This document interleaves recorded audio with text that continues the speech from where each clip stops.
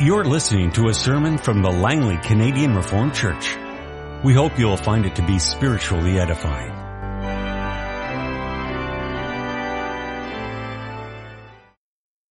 Our text this morning is from the New Testament, from Luke chapter 22. It has to do with the institution of the Lord's Supper. And so let's read together the verses surrounding that as they are very helpful in understanding the words that our Lord Jesus says in our text.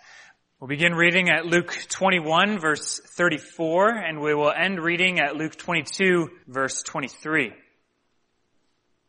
Be careful, or your hearts will be weighed down with dissipation, drunkenness, and the anxieties of life. And that day, the day that the Lord Jesus has been talking about, the day of judgment, will close on you unexpectedly like a trap. For it will come upon all who live on the face of the earth. Be alert. Be always on the watch, and pray that you may be able to escape all that is about to happen, and that you may be able to stand before the Son of Man. Each day Jesus was teaching at the temple, and each evening he went out to spend the night on the hill called the Mount of Olives, and all the people came early in the morning to hear him at the temple. Now the feast of unleavened bread, called the Passover, was approaching, and the chief priests and the teachers of the law were looking for some way to get rid of Jesus, for they were afraid of the people. Then Satan entered Judas, called Iscariot, one of the 12. And Judas went to the chief priests and the officers of the temple guard and discussed with them how he might betray Jesus. They were delighted and agreed to give him money. He consented and watched for an opportunity to hand Jesus over to them when no crowd was present. Then came the day of unleavened bread on which the Passover lamb had to be sacrificed. Jesus sent Peter and John, saying, "Go and make preparations for us to eat the Passover." "Where do you want us to prepare for it?" they asked. He replied, "As you enter the city, a man carrying a jar of water will meet you. Follow him to the house that he enters, and say to the owner of the house, 'The teacher asks, where is the guest room, where I may eat the Passover with my disciples?' He will show you a large upper room, all furnished. Make preparations there." They left and found things just as Jesus had told them. So they prepared the Passover. When the hour came, Jesus and his disciples reclined at the table, and he said to them, "I've eagerly desired to eat this Passover with you before I suffer. For I tell you, I will not eat it again until it finds fulfillment in the kingdom of God." After taking the cup, he gave thanks and said, "Take this and divide it among you. For I tell you, I will not drink again of the fruit of the vine until the kingdom of God comes." And he took bread, gave thanks and broke it, and gave it to them, saying, "This is my body given for you. Do this in remembrance of me."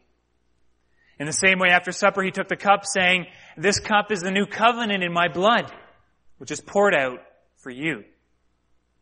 The hand of him who is going to betray me is with mine on the table. The Son of Man will go as it has been decreed, but woe to that man who betrays him." They began to question among themselves which of them it might be who would do this. Let me just restate our text, their familiar words. And he took bread, gave thanks, and broke it, and gave it to them, saying, "This is my body given for you. Do this in remembrance of me." And in the same way, after supper, he took the cup, saying, "This cup is the new covenant in my blood, which is poured out for you." A question or topic of conversation that I hear very often, and you probably also hear often too, is the question, how do I know that this salvation is for me? How do I know that this salvation won by Jesus Christ, what he has done, how do I know that's for me? Recently, someone told me about an experience they had while running up a large hill and coming to a gate. They were on vacation, and it was a sort of a gated community or something like that. Anyways, they were going for a run. They were coming back to the gate all tired and sweaty, worn out from a long run, waiting, counting on that gate to open. When suddenly the thought entered their mind, what if it doesn't open? What if it doesn't open for me? What if it doesn't recognize me? What if I don't have the right code or whatever the problem is? I've been running hard. uphill, coming to this gate, counting on it opening, how do I know? What assurance do I have that this gate's going to open? As you can imagine, that's a pretty unnerving experience. Consider how much more unnerving the experience of coming, in a sense, to the gates of heaven.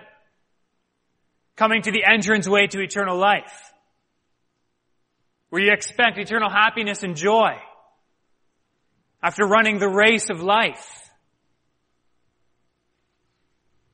How do you know the gate's going to open? Where is your assurance that that gate is going to open for you? Now, there are many people, I'm sure, who have an expectation of acceptance into eternal life, of entrance and inclusion there. But how do we know? Our text this afternoon takes place during the institution of the Lord's Supper. That's part of the text that we have before us, as the Lord Jesus Christ is celebrating the Passover with his disciples. Now, this was mere hours before he would be arrested, then accused, charged, beaten, publicly humiliated, and crucified. The timing of our text, and especially what's going to follow after, is a dark time. In fact, Luke's gospel, as he is narrating the accounts of the life of our Lord Jesus Christ, has grown increasingly heavy in the chapter before this one as well. In chapter 21, we have the Lord Jesus foretelling the destruction of the temple in Jerusalem, speaking of wars and persecution, of the destruction of Jerusalem itself. And he speaks of his own return and of the need to keep yourself sober and prepared for his return. In that chapter, he blends prophecies of the destruction of Jerusalem and the temple therein, and the prophecies of his own coming at the end of the age. And he ends this long discourse with an urgent plea that echoes the runner's gate experience. But always be on watch and pray that you may be able to escape all that is about to happen, and that you may be able to stand before the Son of Man. How will you stand? Consider what's going on here. The Pharisees are trying to kill the Son of God.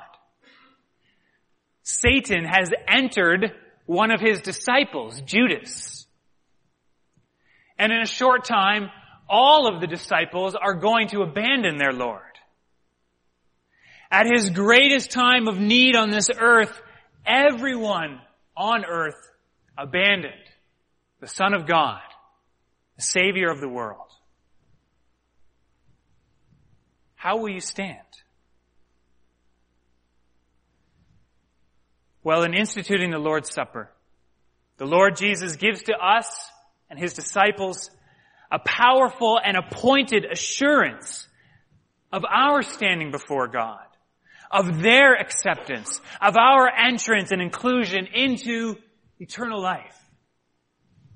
The guarantee that the gate will open. Now, in order to understand this assurance of acceptance, you need to understand why we wouldn't be accepted in the first place.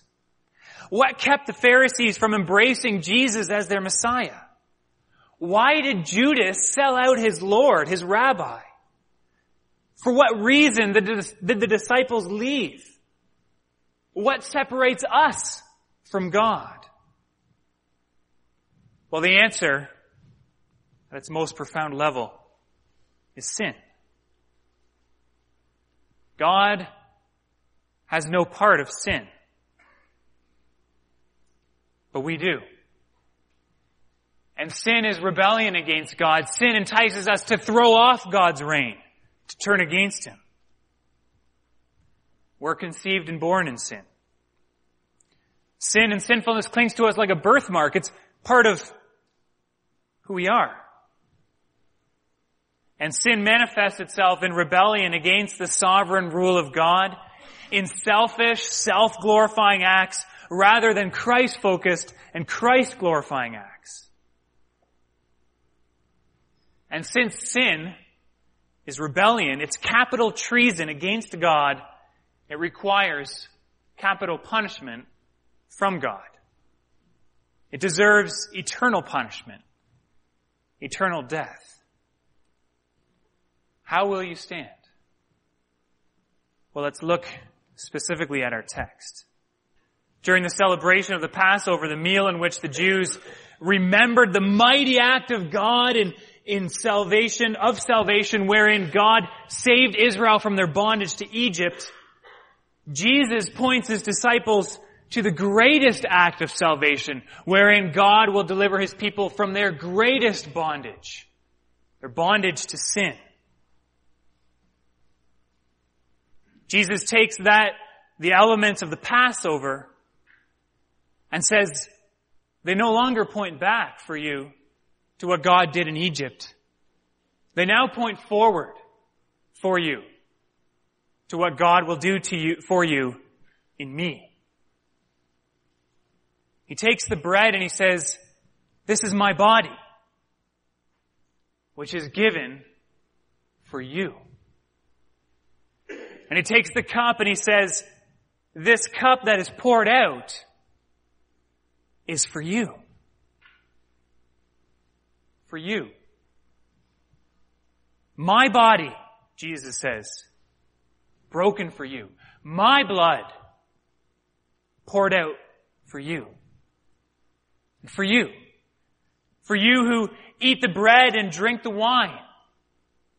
For you who entrust your salvation to the mighty act of salvation wherein Jesus gave up his life in your place. Imagine that you're that runner. Worn out, tired, fatigued. You come to that gate, but then you realize that you have in yourself no right to enter. Outside where there is no salvation, that is your natural home.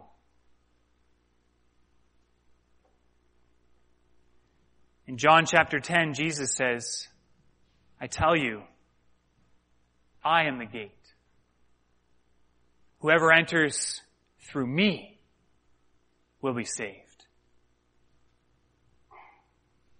So brothers and sisters, find your assurance in him.